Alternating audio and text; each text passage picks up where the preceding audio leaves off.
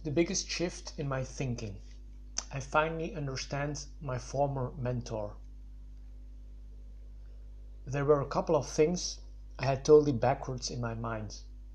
I thought, for instance, that you could only have a mindset of abundance after you became wealthy. Now I realize that the mindset of abundance always has to come first. In my defense, nobody ever told me that. I know that's not much of a defense, because we're all basically clueless about these things. We have to figure out the truths along the journey. Giving back is another thing I had totally backwards. I thought you could only give when you were strong, but that was wrong. A bit of a cheater. I recently realized this. Here's the cold, hard truth about me. I'm a bit of a cheater, and I'm always looking for a shortcut or a way out. So if I would wait to give back until I'm strong, I would never give back at all. Because I would change the definition of being strong to suit my purpose, and I would constantly shift the goalposts in order to not have to give anything. There's nothing I can do about that. I know I'm a sad character, but I can't help it.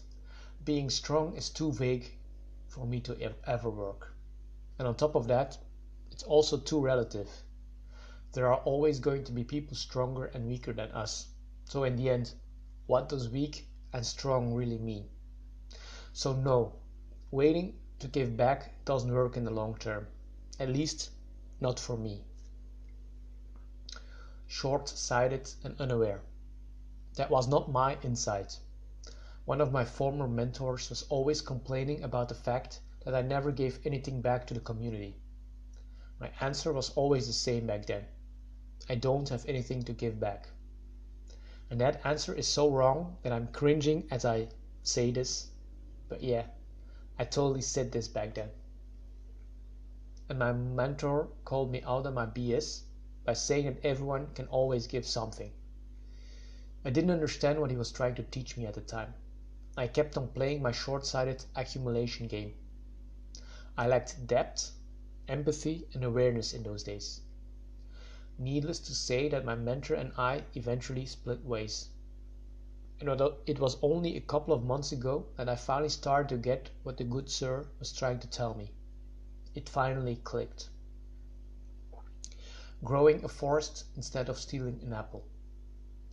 I was trying to get strong. That much has always been true. But I was doing that in a zero-sum game. A game where others had to lose for me to win.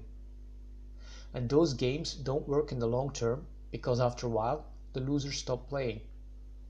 I shouldn't play zero-sum games anymore. Instead, I need to play positive-sum games. Games where everyone can be a winner.